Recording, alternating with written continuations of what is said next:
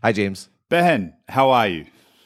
I'm good. You declined to open the podcast. I was just sitting here in silence waiting for you. No, that. I think that might have been a one-time thing, or at the very least, folks might have to wait for another 100 episodes or 99 episodes now before that event recurs. I'm afraid. Look at you! Look at you doing math on the fly. I know. Impressive. Well, given I just flew 14 hours across the Pacific Ocean, actually, that much math on the fly, I'm impressed I can do. So in the opposite of like drinking coffee and waking up in the middle of the podcast, you might fall asleep in the middle of the podcast. Yeah, if you hear a clunk and then snoring, that's not someone sitting in the back. That's not commentary on my rambling. It's more likely to be commentary on mine, but no, it's not commentary on your rambling, not at all. All right, well, we are sponsored, as we are every episode, by MailChimp. MailChimp offers automation. You can let your marketing get back to work. With MailChimp, you get enterprise-level automation without any of the headaches. You can send an onboarding message to introduce new subscribers to your business or organization. You can automatically follow up with customers after a purchase and recommend other products that they'll love. Surprise your best customers with a coupon triggered by their shopping behavior. Remind customers of the products they left in their cart and encourage them to complete their transaction. Re-engage inactive subscribers. There's all sorts of interesting tools you can do with MailChimp for your business. I am a MailChimp customer at Stratechery. That's why I'm happy to have them as a sponsor for this podcast, and our thanks to them for sponsoring Exponents. Yeah, it's a useful feature if you are on a flight across the Pacific Ocean and want to get in touch with your customers. You don't have to do a thing. They do it all for you. Oh, there you go. Look, man, you are, maybe you should take a 14-hour flight for every podcast. You are sharp today. Let's see if that continues. So this week I wrote about a topic that we discussed we've discussed in parts and pieces, which is the headline of this piece this week, The Great Unbundling, was in reference to TV, but this was a bit of a admittedly sort of sprawling article that touched on a whole bunch of different things. And I think one of my overarching questions that I thought a lot about, and I kind of wrote a piece about this a few years ago that has never been quite satisfactory to me, frankly, and I kind of visited again today, which is this idea that the internet is affecting everything is obviously a general theme for us. And the idea that the internet sort of affected media, that's been the most immediate effect of the internet, both in terms because media is just easily digitized and just the economics of media have always been sort of internet-like, where you kind of put in work up front and then you kind of reproduce it as many times as you can in the back end. Like that idea of being much more weighted towards fixed costs versus marginal costs. With the internet kind of does that on steroids, right? It basically took a lot of media business models and did it a million times better, which meant those business models fell apart. But if you kind of get into the specifics of media, like text versus music versus video, for example, it's interesting to wonder, why is it that things have played out differently in different formats? And so that was kind of the overarching sort of place where I started here. And while I ended up concluding in TV, I think that sort of point is an interesting one for a few different reasons. Well, I think the question of why is the internet affected different kinds of media differently, that's such a fascinating question. And it's also, I think, one worth diving into. I mean, you think about last week and we talked about the iPhone and then lessons that potentially could have been learnt from the PC era and how people drew the wrong conclusions around what was going to happen with the phone ecosystem by looking purely at what happened in PCs with Windows versus the Mac, for example. People who were working inside of the media industry could see this coming. The first wave hit the text-based industries, and then it hit music, and then finally it's kind of hit video. And people knew it was coming, and they weren't sure whether the effect was going to be the same as what had happened in the previous wave. And digging into this and why they're different is super helpful and super instructive for folks when thinking about when these paradigm shifts take place, how the impact is going to be felt in their own industry, like isolating what the most important mechanisms are. So I really enjoyed reading through this. It was a really well written and interesting article. Well, I think the most obvious difference is a very sort of like banal but obvious one, which is file size, right? Like text is like literally you bytes are like measuring like one character is like one byte, right? So it's even an article, your typical text-based article was very small. It worked over modems, like our old, beeping blah, blah, blah, whatever. Whereas music, you went from a few hundred kilobytes. I mean, web pages are much larger now, but especially back in the day, it was basically just text. A music file was, this super compressed, 128, files, MP3s that we illegally traded in college. Those were what, 4 or 5 megabytes? So, which was a burden on if you had a modem. Like it took a long time to download, and then we all, those of us in our generation, all went to university and got on the networks there, and then went crazy. I know, that was mind blowing. I went from the modem to like 100 megabit internet connection. It was, oh my god, I cannot go back. Yeah, and the whole everyone went through that phase. I'm sure anyone in our generation can recognize this. I mean, I think we've joked about this before. I know a lot of people got MP3 files through Usenet. I was on the like FTP thing where there was these sites that listed people would post their servers address, and you'd put it in your FTP client, and you could browse through the library, download what you want. I mean, it's totally insane now when you think about it. But then Napster came out when I was a sophomore. Oh my god. Yeah, so I was the first one to get it, and it spread like it went from like 0% penetration in my dorm to like 100% penetration in like 2 hours. But even then, even when you're on the university network, like downloading video was still a bit of a burden, right? And there wasn't that many available, and it increased more and more a bit, especially things like BitTorrent and stuff like that. But even that was harder for the general population. It wasn't super accessible. It sounds trivial, but I think it's an important thing worth considering, that the file size meant some media went first and some went later, which is not just important in terms of timing, but it's important in terms of certain industries could see what had happened and had more time to react or not. Right, and they absolutely did. But even though the file, that's a point that's worth making, because even though the file size meant that there was a linearity in terms of the effects to different industries, the way this is played out in different industries has been very, very different. I'd say the starting point is obviously text, and text has the text-based media industries probably copped it the hardest, and they've probably recovered the least. Right, because there's actually lots of implications to that being a small file size. It's not just that it was easy to transfer, but if you kind of back up, it's also easy to create, right? Like anyone can create a text document.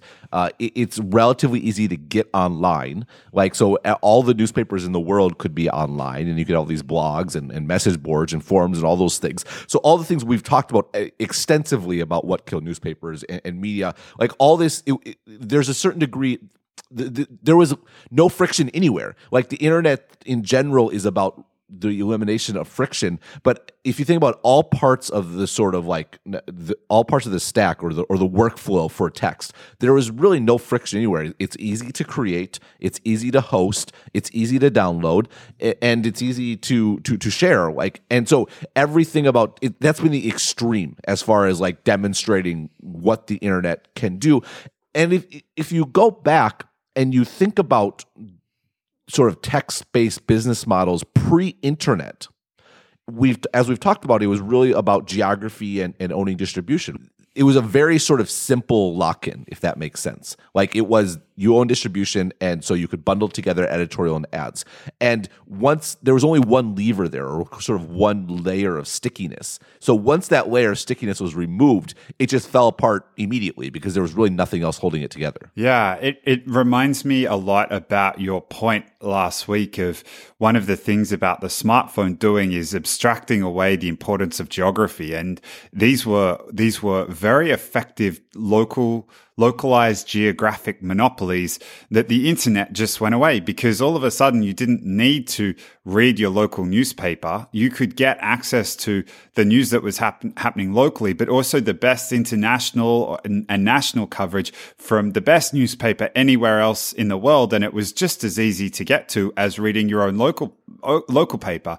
And at that point, suddenly the value you lose the eyeballs, and then the advertisers become less interested in going to your advertising on your product because you have less of the people that they're looking for. And the one layer of stickiness, as you described, starts falling apart, right? Right. Well, because the newspaper was a bundle, right? It had the sports section, it had the comics, it had the news, it had local. The issue, though, is that bundle was a bundle of convenience. Like that bundle only existed. The fact that bundle existed was itself dependent on that sort of geographic lock-in. So once you got to the internet and you could get your international news from one place, your sports news from a different place, your entertainment from another, like there was nothing about that bundle. There's nothing about that bundle that was inherently stuck together. And as a contrast, take the music industry, where the music industry also had a distribution lock-in, and this distribution lock-in was not just creating records or tapes or CDs or whatever it might be, and printing them and distributing them in the stores. Although that was certainly part of it. It was also on the marketing side, like really controlling access to radio stations and getting stuff played on air.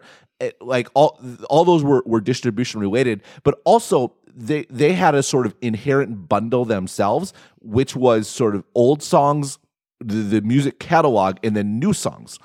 And of course, people want new songs, but people also really, really want sort of the old catalog. And if you think about the nature of the media, of this media, whereas like newspapers and magazines were every day or every week, and the back catalog wasn't really worth anything. Whereas with music, people listen to the same songs again and again and again. And even new artists only come out with a new album, once a year is like a crazy aggressive pace. It might be once every few years or whatever it might be.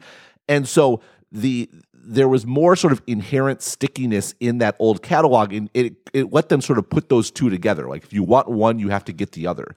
And the point is that was an advantage for the record companies that existed outside of owning distribution. And I think that's really important, because once distribution went away, newspapers had nothing. That was the only sort of lock-in they had. Whereas labels certainly were hurt badly by the internet. We can talk about that a little bit, but they have survived much more successfully than your most text-based publications, in part because they had market advantages that went beyond stuff that was impacted by the internet. Right. Like this notion of being able to your content, the historical value of your content being high ended up being it cut both ways, right? It cut particularly badly at the start, because think about it. If you're a consumer and you want something, an old song or something, it actually is the internet as a distribution mechanism versus a record store. The internet's phenomenal for that, because you can search and find this obscure old song. If your record store doesn't have the CD you're looking for in stock, well, easy, just go on the internet. It's always in stock. And because they were slow to embrace online piracy, they just left the door wide open for piracy.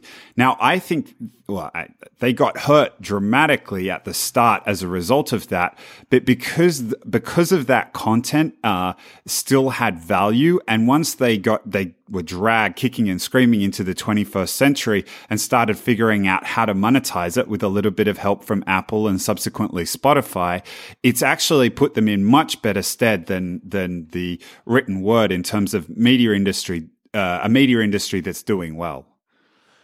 Right. And arguably the labels are in the, sort of from a potential going forward position, are arguably in better shape than almost anyone in media. If you think about it, set aside that sort of middle period, which I think we've talked about several times. I don't think we have to re-talk about. Piracy obviously put tremendous pressure on their business model. Apple came along and offered something that was better than piracy. It was still way worse than their own model, because they broke up the album. Like the album was like the old newspaper, right? It had all the sections together, and to get one section, you had to buy all the sections. That was like an album, right? If you wanted one song, you had to buy the whole thing.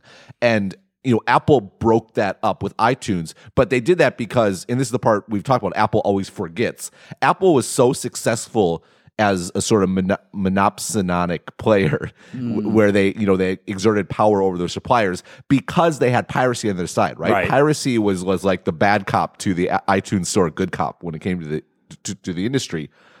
But in the long run, you look at the world today, they've sort of have a new bundle, which is Spotify or Apple Music, which is streaming, and you're getting all the benefits of sort of bundle economics. So bundle economics are super important to understand. There is a killer, like I just keep quoting it. I keep wanting to rewrite like my version of like bundle economics is important to understand. But this post by Chris Dixon is so good that I just realize I'm rewriting it every time. So I just end up quoting and linking to it, which I did this week again. But we'll put it in the show notes. You should check it out. But basically, the critical thing about bundle economics is that different people have different preferences, right? And if you are selling a la carte, if you're selling a single item, the optimal price to set that item at is usually near what your best customers are willing to pay, because they will pay a lot. So if you have someone who's willing to pay $10 for an item and another person is willing to pay $3, like you don't want to price it at $2. Yes, you'll have more customers, you'll have more units sold, but your profit's going to be much less because your revenue is going to be $4, right? Because you said $2 to one, $2 to the other. You're better off selling it for $9 because then you'll get much more money. That's why bundling is so powerful, because if you bundle, if you say, oh, you can get, because say that other customer who was willing to pay $3, maybe they have something else they're willing to pay $10 for. And the first person will pay $3 for it. And so you can bundle those together. So the worth of both of them together, the value of both of them together is $13, right? So say you sell both of them for $12 or whatever it might be. Now you've sold $12 to two people. That's $24, which is much better than the $18 you would have had for selling them separately. And here's the key thing. It's great for the customer too. They're actually getting both things that they want and paying less than they would normally if they paid their optimal amount either way. I don't know. Go read this post. It's hard to explain in a podcast, but the key thing to understand about bundle economics is that it's really such a powerful way to make money, because you can make more the bundler can make more than they would otherwise, and the end user gets greater consumer benefit than they would otherwise. It's a win-win for both sides. Right. I think you did a pretty good job summarizing it, given how complicated a topic it is.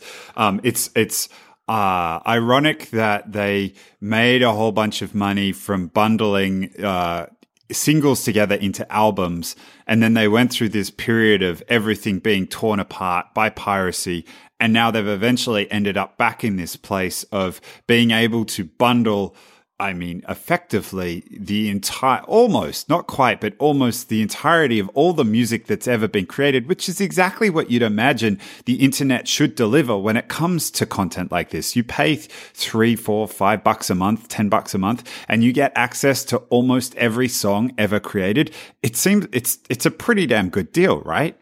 Right. And it sounds amazing, and it really is. You pay a certain amount and you get all the music in the world. And literally that's that's the thing. Bundling is a great deal. It really is. And for the labels, they get $120 per user per year, which is way more than they got before. Like, even in the days of selling CDs and albums, I think they got something like $50 to $60 a year in inflation adjusted terms from the average user. Now, right now, their revenue is much less than it was back in the day, particularly in CDs. And who knows if they will ever get back. But in the long run, as streaming continues to go to more and more people, like, this is there is like, it's a growth. It's a real growth opportunity, and it really does work for both sides.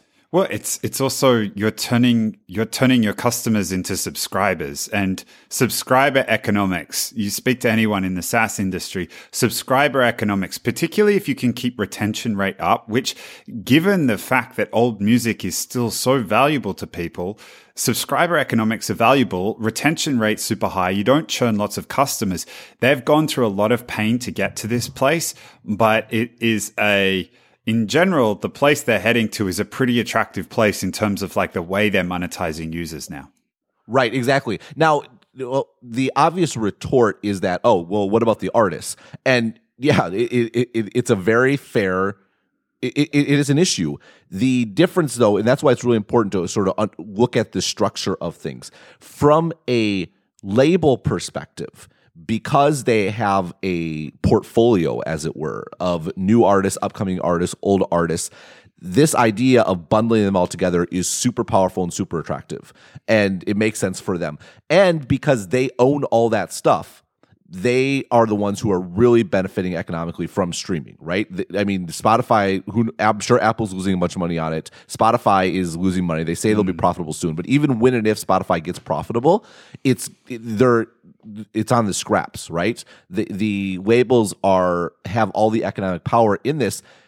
Individual artists are theoretic, like they're commodities. Like they are just pieces that go into this, and some can break through, and the ones that can break through and form direct relationships with customers. This will be sort of a theme of this. How do you, as a content supplier, how do you survive and make money in this world?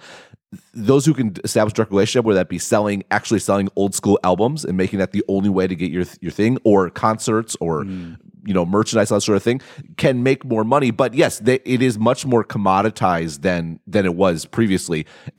That's just sort of it's an economic sort of story. But it gets back to the labels have that bundle. They had that integration. They have the old songs and the new songs, and that is sort of what let them get to this place. Where is it as great as it was before? No, but it's decent, and it has actually potential going forward because there are advantages about more than just distribution. Because once distribution was destroyed, they were sort of screwed. Yeah, that power doesn't just extend over the artist too. It's one of the things that I've wondered about as a consumer of streaming music, that power that the labels have extends over Spotify as well. And if they see this doing super well, I could foresee a future in which they start to raise the prices that Spotify has to pay, and either Spotify passes those price rises on, so you end up having to pay more for the music that you stream, or they wear them and it eats into the profitability. Either way, it's not a fantastic place to be in the middle.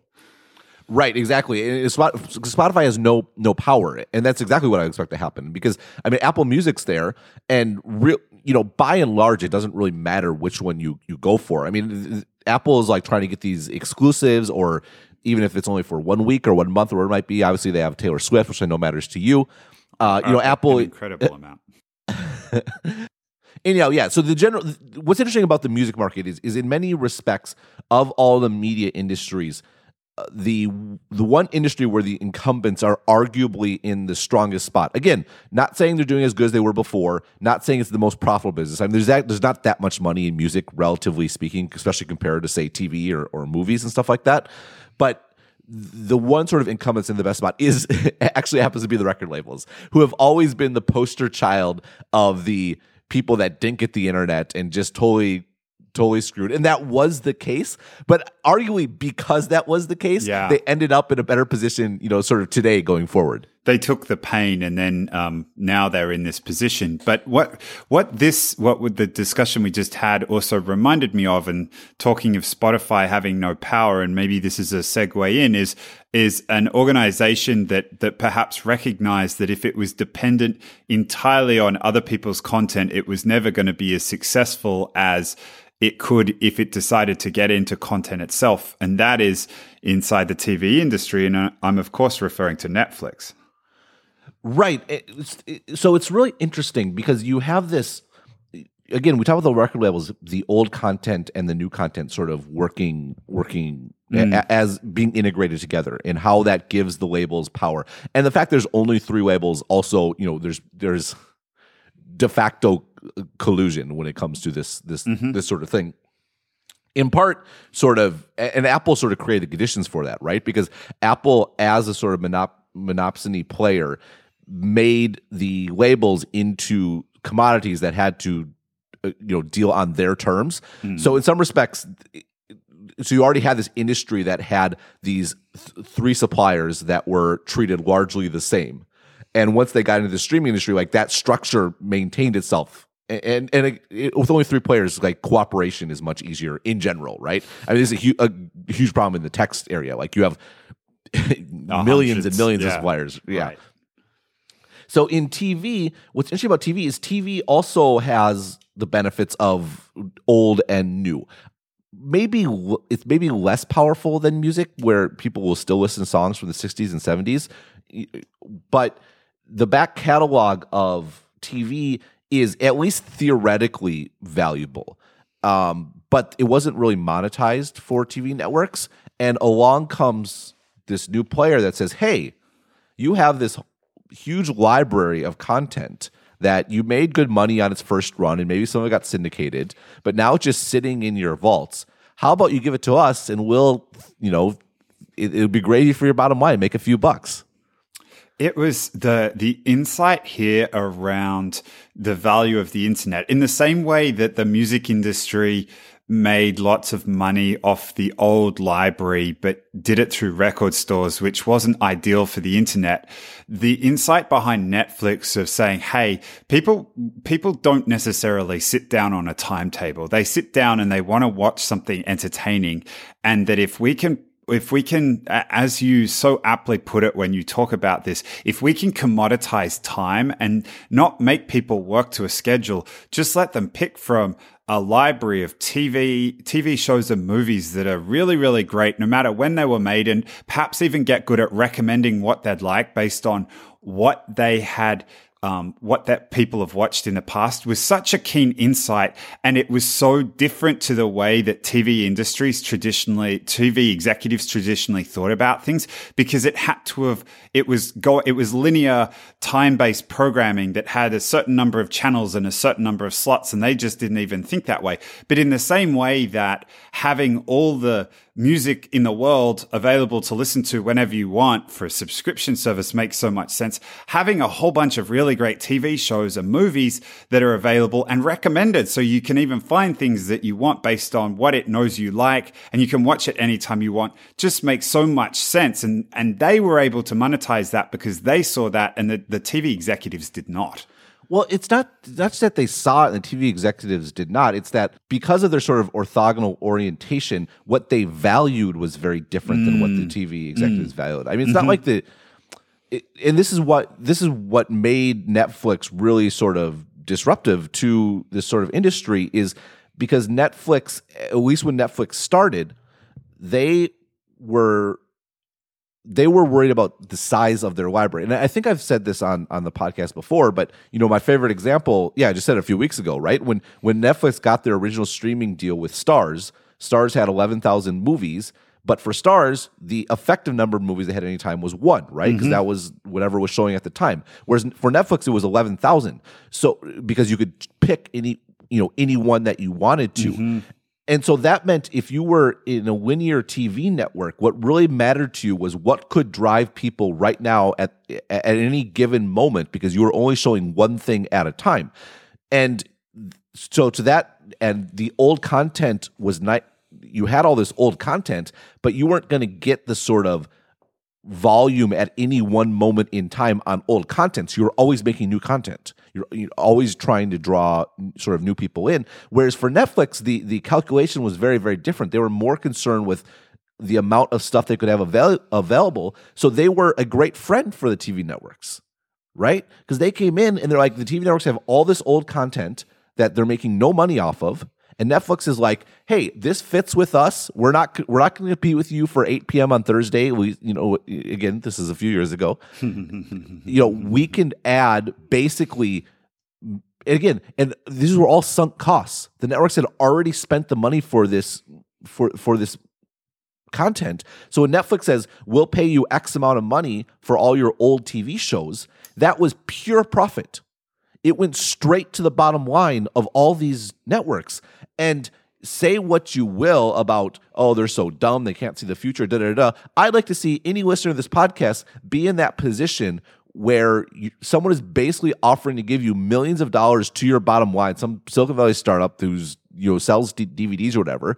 And I don't think that many people would say no. Yeah, I think this is it's interesting. Beware of friends bearing gifts, right? Whether it's Apple coming and promising to compete with piracy for you. And the interesting thing is that the pain that the music industry was feeling at that point in time was obviously a lot greater than music and video was when Netflix came along. But they went through that pain and then they came out on the other side, and they're probably in a better place at least than they were back a few years ago. I'm not sure that the same can be said in terms of like the prospects for TV. And part of it is just because it effectively enabled this giant to emerge. And it wasn't a giant initially, but it created this virtuous loop where they suddenly had content, they could start to build up customers, and everything you described with aggregation theory started to kick into gear because all of a sudden they had a basis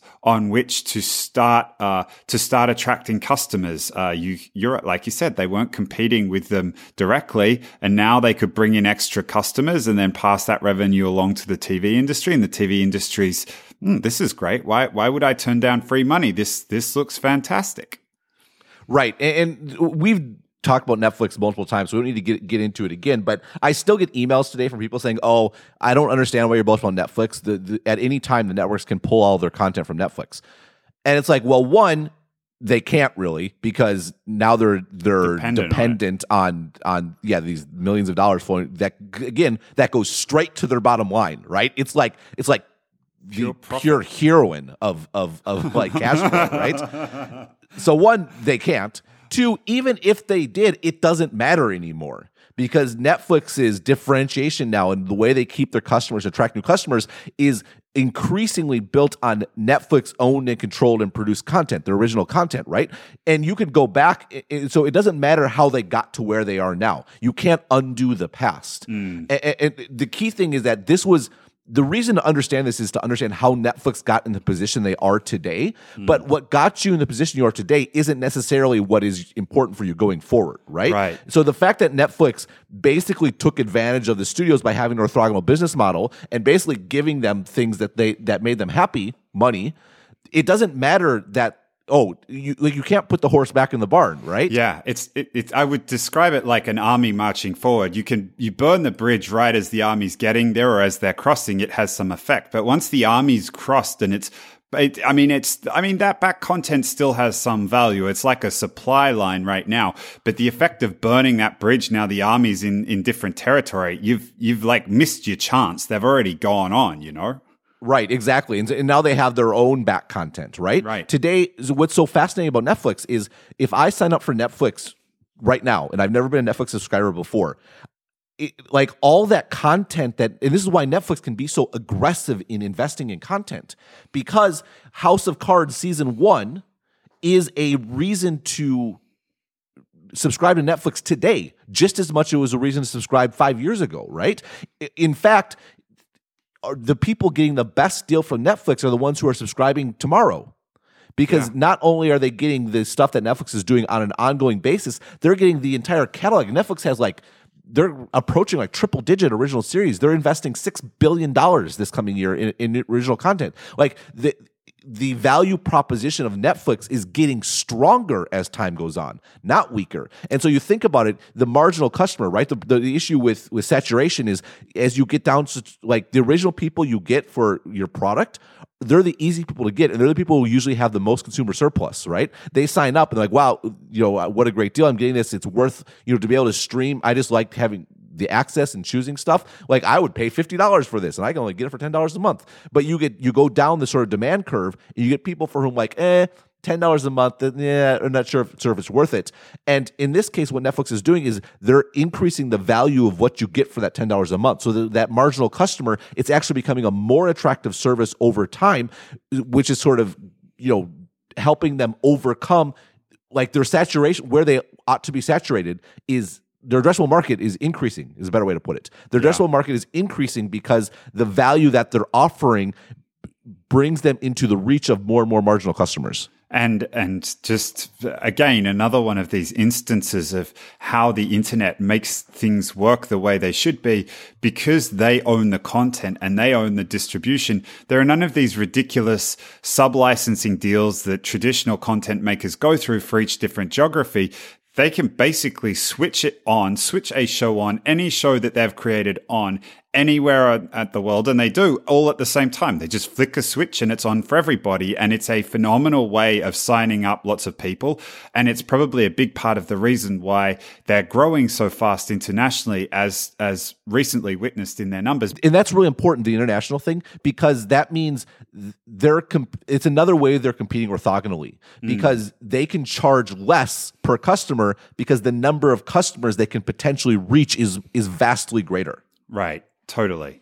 The thing that's really interesting, though, about this is this idea that Netflix started with sort of buying up all the old content. And it's easy to step back and think about the music industry, right? Where arguably the reason why the labels survived is because they kept that sort of integration of old content and new content. And you think about the TV networks, because theoretically they should have been like the record labels where they leverage that going forward. And I don't know, I think there's something to the fact that the music industry was just in such bad shape, right? They were sort of forced into the future far more quickly and aggressively than the video industry. And part of it is the download file size. A big part of it, though, is, just TV. TV was a great deal. It continued to be a great deal in the internet, because there's things about TV. It's not just about distribution. Part of it's distribution. That's a huge part. Again, given the relative size of the files and all those sorts of things. Like, the internet wasn't really competitive it took much longer to get to that stage. But you had the bundle economics thing. Cable, and I've maintained this for years, cable's a really good deal for what you get. Like, people think about all the channels they pay for and they don't watch. It's so unfair. But if you actually think about the average customer watches like something like 15 channels, right? Which, like, oh man, I got 200 channels, I watch 15. It's a terrible deal. No, you're paying, $70 a month once you break out the broadband fees and whatnot for 15 different content sources, none of which, if you had to pay a la carte, you'd pay vastly more. The fact that you can do them together, it's a really good deal. And again, not to re-legislate the cable bundle, but the point is there's so many things about the pay TV model that made it into an attractive business, so that when the internet came along, it persisted as a good business. But because it persisted as a good business, the time to sort of shift to a new model, like music has done, was arguably missed. And you had this sort of Netflix come along. Like, Netflix, people are like, what's the difference between Netflix and Spotify? The difference is that Netflix has its own inherent value proposition now. They used to be the same. Spotify's value proposition is selling other people's stuff, not their own stuff. And so they're sort of captive to their suppliers in a way that Netflix was at one time, but no longer is. I think the point around the pain that music went through and how it led to the place they're at now, whereas video put off the pain and now they're going to feel it, I think that's a really good one. I think there's something else here around the creative nature of music versus video as well, whereas video is a much more it's more of an industry in terms of, like, creating a show or a movie. You need to bring all these different players together, and it lends itself well to having an actor doing a central organization. Whereas the music industry and the labels have these relationship with artists and have discovery and so on, that I don't think people have. It lends itself less well to and I mean, maybe this is me looking back 2020 and Netflix figured it out how to do it for video and no one's figured out how to do it for music. But I think there's something about the nature of the industry inside of video that lends itself better to someone coming back with deep pockets and figuring out how to do it, versus music where there's still a lot of intuition and gut still involved. Maybe. I mean, there's certainly well, just in general, the production of music is much cheaper than video. Right. But that's super important. When we talk about text is on the extreme, right? It's trivial to create it, but that means it's much easier for competitors to come along. In music, it's easier to create on your own. It's getting ever more easier, but still to get awareness and to make people like, yes, YouTube has changed that, but the labels are still can play a role in driving awareness and whatnot.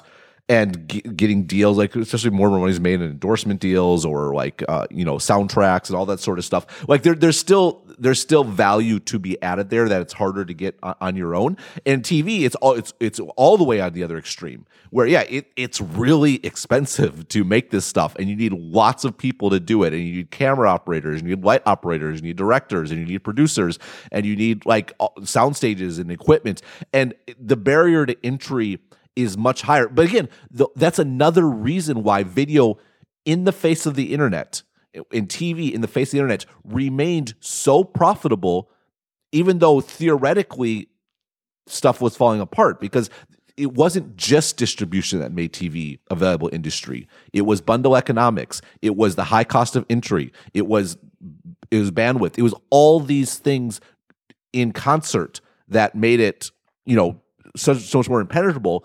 And it made them not feel the pain for a very long time. I think it's probably worth at this point splitting the industry apart a little bit, because we've probably focused a little bit on Netflix as being the disruptor here in terms of thinking about how it is coming apart. But that's only one element of it. And there's an article you wrote way back when around the jobs that TV does that I think is fantastic. And I think it's a really good starting point for understanding how the different legs of the stool have slowly been eaten away at.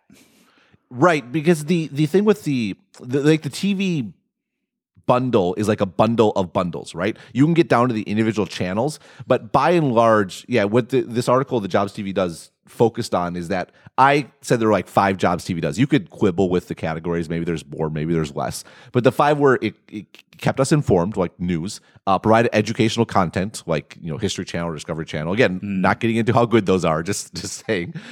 3 provided a live view of sporting events. 4 told stories with like scripted content and things like that. And 5 just escapism, like basically like just zoning out or just the TV being on the background, like where it's just especially before we had smartphones, like that was the most alluring way to sort of waste time for the vast majority of people, and frankly still is. And so each of these, so if you think about this, within each of these, there was sort of their own bundle, right? Within sports, there's like there's ESPN, there's the broadcast networks. They have like the NFL, there's ESPN News, there's Fox Sports, like whatever. But like big picture, what made cable so compelling and the pay TV so compelling is you could pay one price and you could get all these jobs delivered for you as a set. And again, maybe you wouldn't pay as much for any particular one of these jobs as you would for another. But when you consider you were getting all these jobs delivered for one, relatively speaking, low monthly price, it was a good deal and very compelling and was a win for consumers. It was a win for the suppliers. The issue is that Netflix, for example, is about that told stories aspect, right? And that's been something that has been very stable for TV. But all these parts are being impacted by the internet. I mean, the keep us informed one is the most obvious one. Like, who gets their news from TV? Like people over 70, like quite literally. Like no one gets their news from TV. No young people get their news from TV. They get it from the internet. The internet took that job away from TV. But that's okay for TV. They still had 4 other jobs. Oh, what about providing educational content? Yeah, the internet's better at that too. Whether it be web pages, whether it be YouTube, like the number of like instructional content on YouTube is unbelievable. Like you can get a tutorial video about anything. Like it's way better. It's better done. It's more timely. It's more relevant. It's easier to find because of search. You're not bound to a programming schedule. That job's done. Oh, but that's okay. We still have some other jobs. But the point is, you're peeling away these jobs, and when you start peeling away jobs, that bundle is getting less and less attractive. And that's exactly what's been happening, right? Like you start to see, and people have been calling the demise of this for so long on the basis of seeing where this is going. And I think the observation is fair. I don't think anyone would argue with it. I think that the trick as an analyst is really not just saying this is going to happen, but also picking the timing. And what has been remarkable has been in the face of all these assaults and literally almost every one of the legs of the stool, with the exception perhaps of live sports, have been assaulted so heavily by the internet, whether it's Netflix, YouTube, whatever it is. It's remarkable how well it's stood up in the face of these attacks for as long as it has. Right. The context, just to back up, the context in which I wrote The Jobs TV Does, this was 2013. And I was actually writing against those people who were insistent that the TV industry was done and that cord cutting was going to be dominant. And I've maintained that position for a long time. Again, to your point, in the very long run, is it inevitable that we do streaming and everything's on demand and whatnot? Of course it is, right? It's one of those things like we talked about this last week, right? There's a logic to the way things ought to be that you know that it's going to be, right? And the floor is going to drop out at some point, but pure inertia and the status quo can carry you for a really, really long way. AOL still has subscribers, you know that? Well, I mean, think about, like, we talk about all kinds of stuff. We talk about the context of transportation and cars, right, and like all sorts of things or like shopping, right? The fact that I'm going to, get in my car and drive to the store to get toilet paper in the age of Amazon doesn't really make sense, but a ton of people still do it. Like, to change the way people live their lives takes time, right? And so when I wrote this piece, my entire point of the piece is that this is an industry that is much stronger than it seems, not because of the underlying logic. Yes, the underlying logic has changed. The internet has changed things, but because there's all these things that are intertwined and tied together to make this much stronger than people think. And so, yeah, there are people who have been saying, oh, the cord's cutting, right? There's this Wall Street analyst I'm thinking in particular who's been like on this and is, been a big critic of mine on this point. But the problem is, this guy's been saying for 15 years that the TV industry is in trouble, right? And in 15 years, the stock of all those media companies has doubled or tripled in value. So when and if this guy ends up being right, like, he can pat himself on the back, and meanwhile, everyone who waited is 3 or 4 times richer because they got the timing better, right? Like, there's no value in getting it. Yeah. So that was my context then. And the reason why I wrote this now, and it makes me nervous because it's hard to get this timing right. It really is. And it's easy for me to sit and criticize, this guy for preaching this from the rooftops.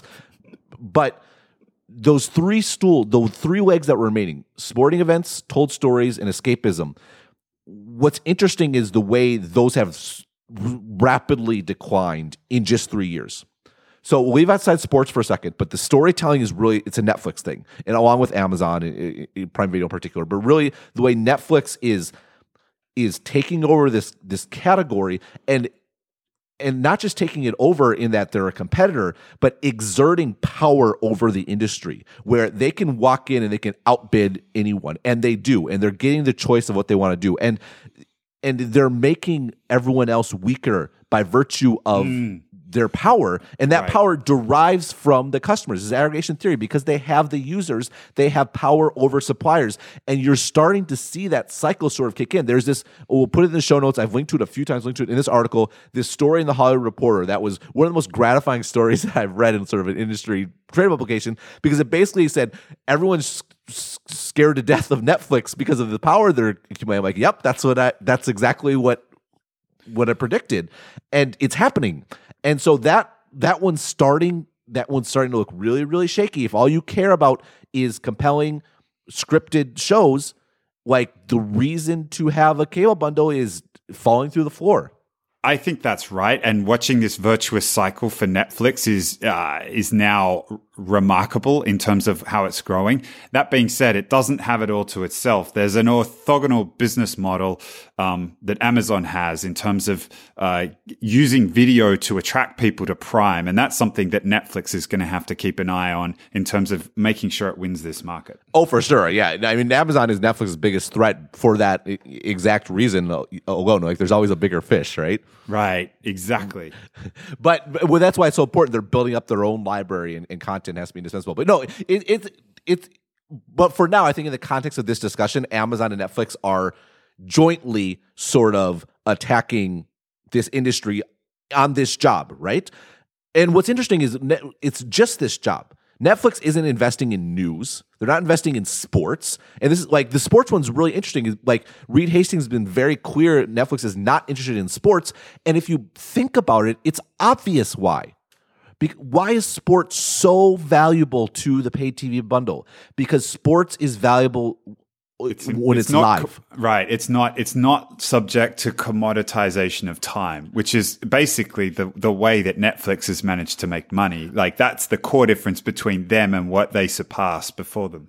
Right. And so like 88 of the most watched like shows last year were sports events.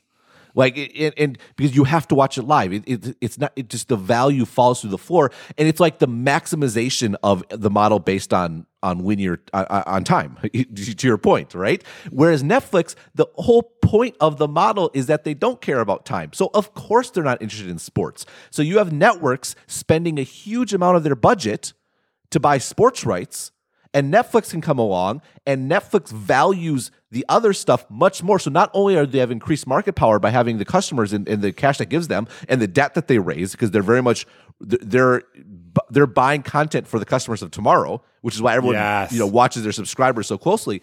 But they value it more. They care more about this stuff because it's core to their business. What is core to TV's business? What's the most core, most important is something that Netflix doesn't even care about. So even if you and I have the same budget, if you have $100, I have $100, but I have to spend $50 on this one thing because it's so important to me and you don't, that means for everything else, you have a $50 advantage, right?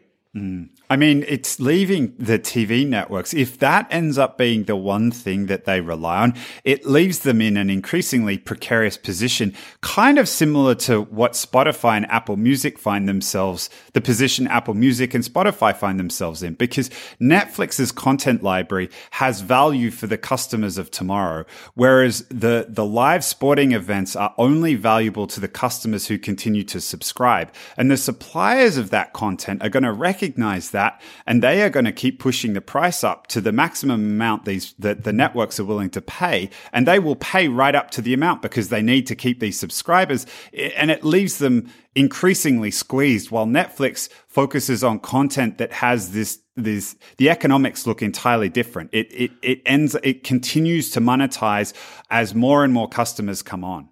Right, exactly. Because Netflix, by looking at it, because there's a mismatch between the time frame when Netflix values content versus, like, say, the creators, right? Netflix can pay what the creators feel is a fair amount and make a profit because their time frame is different, right? Right. Whereas sports, because the time frame is there isn't that back catalog benefit, it's much harder to value it. And so, generally speaking, the reality is that most sports leagues have traditionally been bad at business. So almost every sports rights deal that has been signed, particularly say by like ESPN, has turned out to be a phenomenal deal.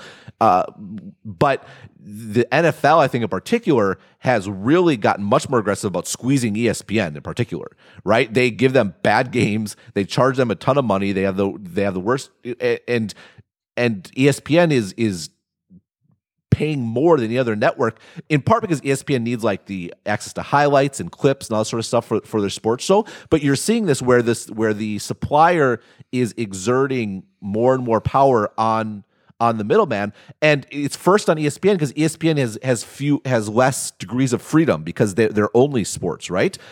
When it comes to the broadcast networks, for example, like CBS or NBC buying the NFL, they actually don't make very much money in the NFL at all. Like even though they're the most watched content, and they can charge the most for ads. They pay so much for it, they barely cover it, but it's worth it to them because they can promote all their other content, right? And so running all those promos, oh, this new show on CBS, oh, stay after the game and watch this, or this guest is on our talk show, et cetera, that is where they actually end up making the money, is on the ancillary stuff. And that's fine. It ends up being a fair relationship where they can make money by virtue of having a different business model than, say, the NFL. But once your business models become identical, then the one with the power is going to get it.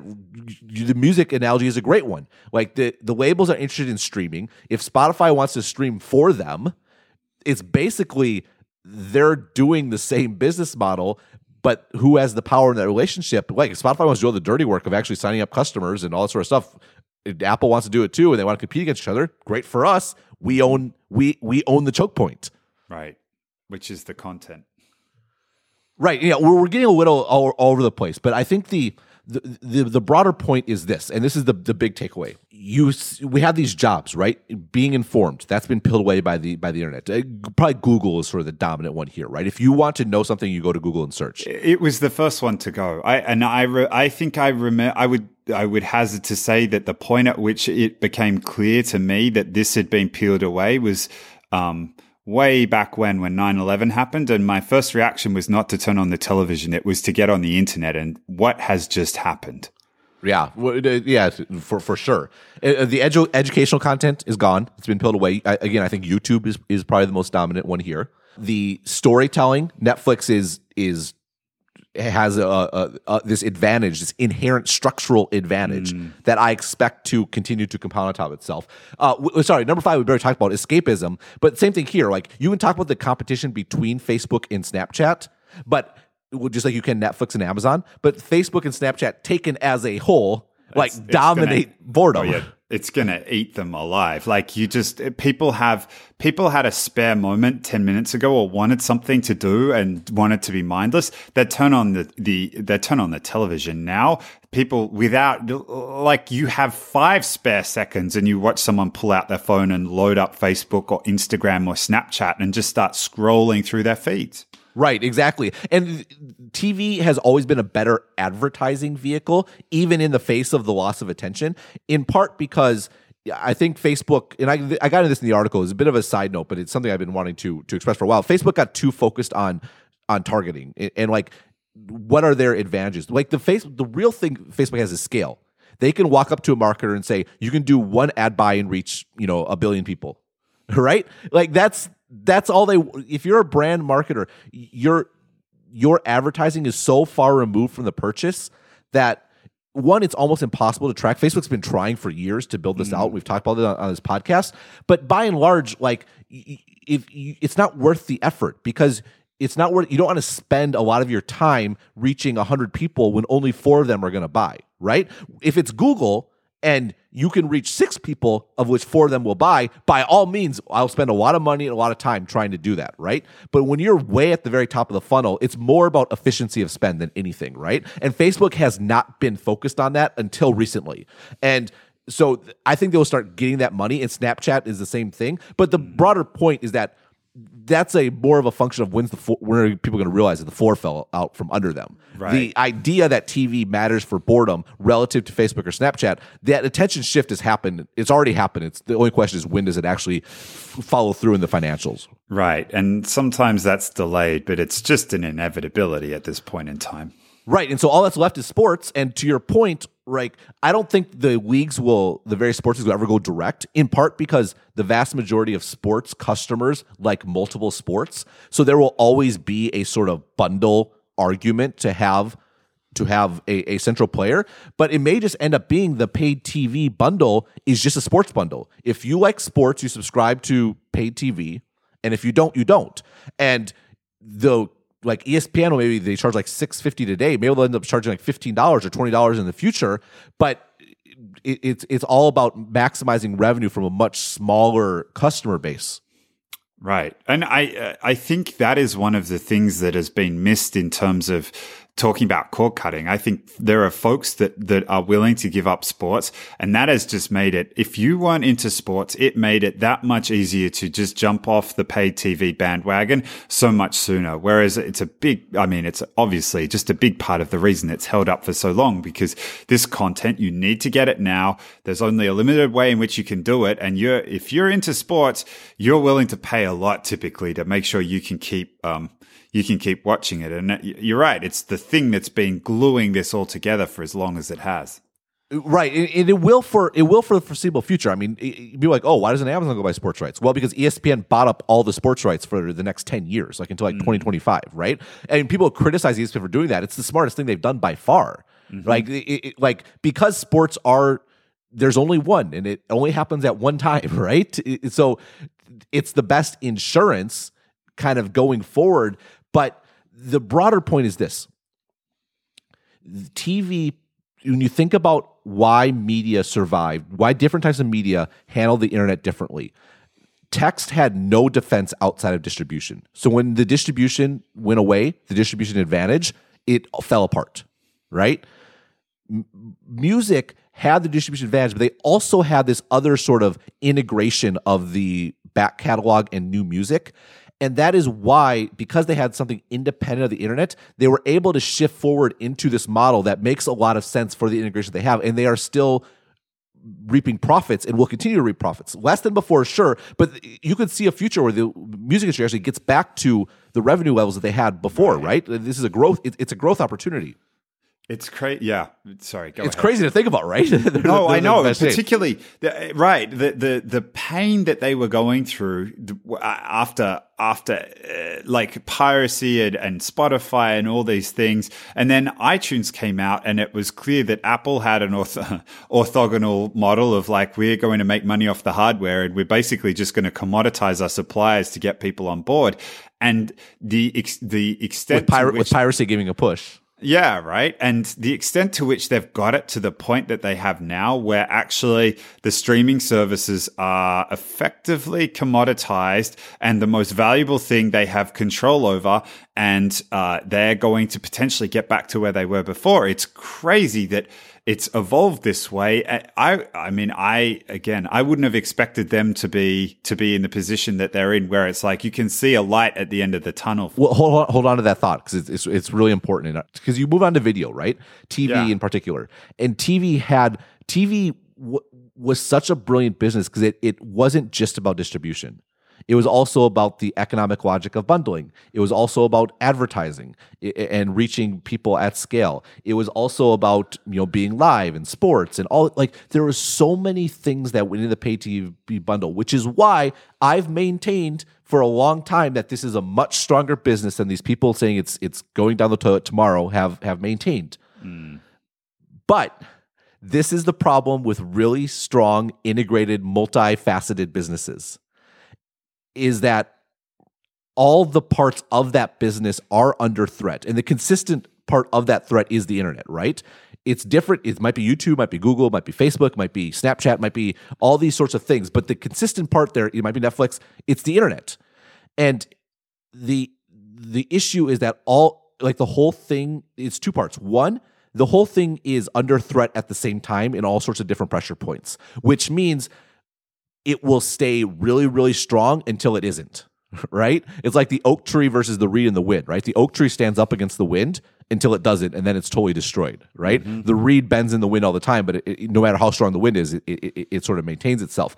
TV is the oak tree, and it stayed strong. It might stay strong for another 5-10 years. It's hard to say for sure, but we're getting at the point that wind is getting so strong, and it's hitting every single part of that. And when it goes, it's going to go, and when it goes, it's going to be too late. Like, the music industry ended up in better shape because, through no choice of their own, through no credit to them, they took their medicine and shifted to a business model of the future when there was still time to do so. And I think the TV industry, the biggest hope is how long they can last, because when it comes time to shift, it's gonna break, and it's gonna be Netflix that wins, and it's gonna be Amazon that wins, it'll be Facebook and Snapchat that wins, and there might be a rump around sports, But that's all that's going to be left. You know, it's reminding me of this quote, and I can't remember who made it, but it goes something along the lines of the history of business and strategy in business is basically the bundling and unbundling of various goods. Yeah, Jim Barksdale. The best way to make money in business is to bundle or unbundle. Exactly. Or there's two strategies in business: bundling and unbundling. And they oscillate between each other. And another key insight I had out here was there was talk about like you want to find a good business model is look at what Craigslist is doing, pick a vertical and pull it off. And this notion that these bundles form and then they unform or people attack various elements of it and then it rebundles again, like what we see, like the music industry bundling the new and the old music together in a way that becomes defensible again until at some point in the future it doesn't, and the forces continue to shape and oscillate in and out like this. It's fascinating to watch. It is, and it's I think a broader lesson worth sort of remembering, right? Like, why is it like Apple was almost died in the PC era, right? But in part because they had nothing sort of locking them in, they were more free to sort of move to the next thing. You know what I mean? Whereas like Windows was they were so intertwined with the PC, and it was we talked about it a few weeks ago. It was an unbelievable business model. They had multiple pieces all over the place, all tied together in this gnarly knot that was impenetrable. Right? But when the broader context changed around the PC, they were screwed because their business model was too good to change. Right? And now today, like Apple with the iPhone is an unbelievable business model, right? But that's the danger is if we do come to a paradigm shift, can they change? Google with desktop search and clicking on those links is an unbelievable business model. But when we shift to a new paradigm, can they shift? The history of business is time's undefeated, right? When things change, companies change, the leaders change. And this is why. It's because the better you are in one paradigm, almost by definition, the worse you will be in the next. And everyone says, "Oh, it's so obvious. They have all these resources, right? The resources are a detriment." And you get locked in. You view the lens of, like the success. I think you said it last week. Like you view the world through the lens of your success, and and in the same way that there's this curse of success, there's I can never say this word correctly. Corollary. I want to mark this moment. This might be the first time in my life where I knew how to pronounce a word and someone else didn't. Usually I'm the one butchering the pronunciation. No. It's always me. But it's the blessing of failure. Like the music industry. I mean, Apple benefited from this with the PC to the iPhone, and now they're suffering as a result. Amazon benefited from it. Well, they're not suffering yet. You can